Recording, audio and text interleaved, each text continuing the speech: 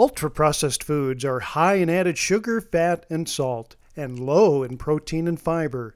They include soft drinks, salty and sugary snacks, ice cream, sausage, deep-fried chicken, yogurt, canned baked beans and tomatoes, ketchup, mayonnaise, packaged guacamole and hummus, packaged breads, and flavored cereals. Ultra-processed foods may also contain potentially unhealthy food additives or chemicals related to packaging. There is growing evidence that consumption of ultra-processed foods is associated with adverse health outcomes, including depression, cardiovascular disease, and all-cause mortality. A new study has now investigated the association of ultra-processed foods and the risk of developing dementia.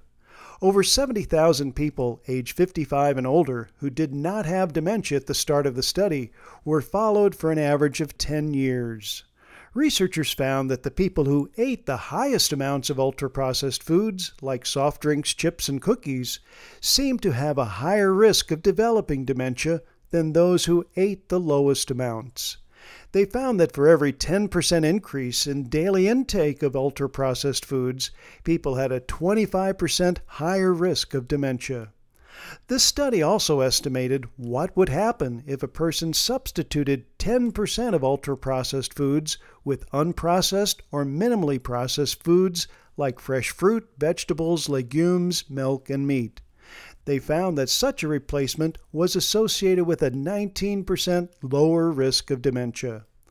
The research, though, does not prove that ultra-processed foods cause dementia. It only suggests an apparent association. For MediBlurb, I'm Dr. Jim Dwyer.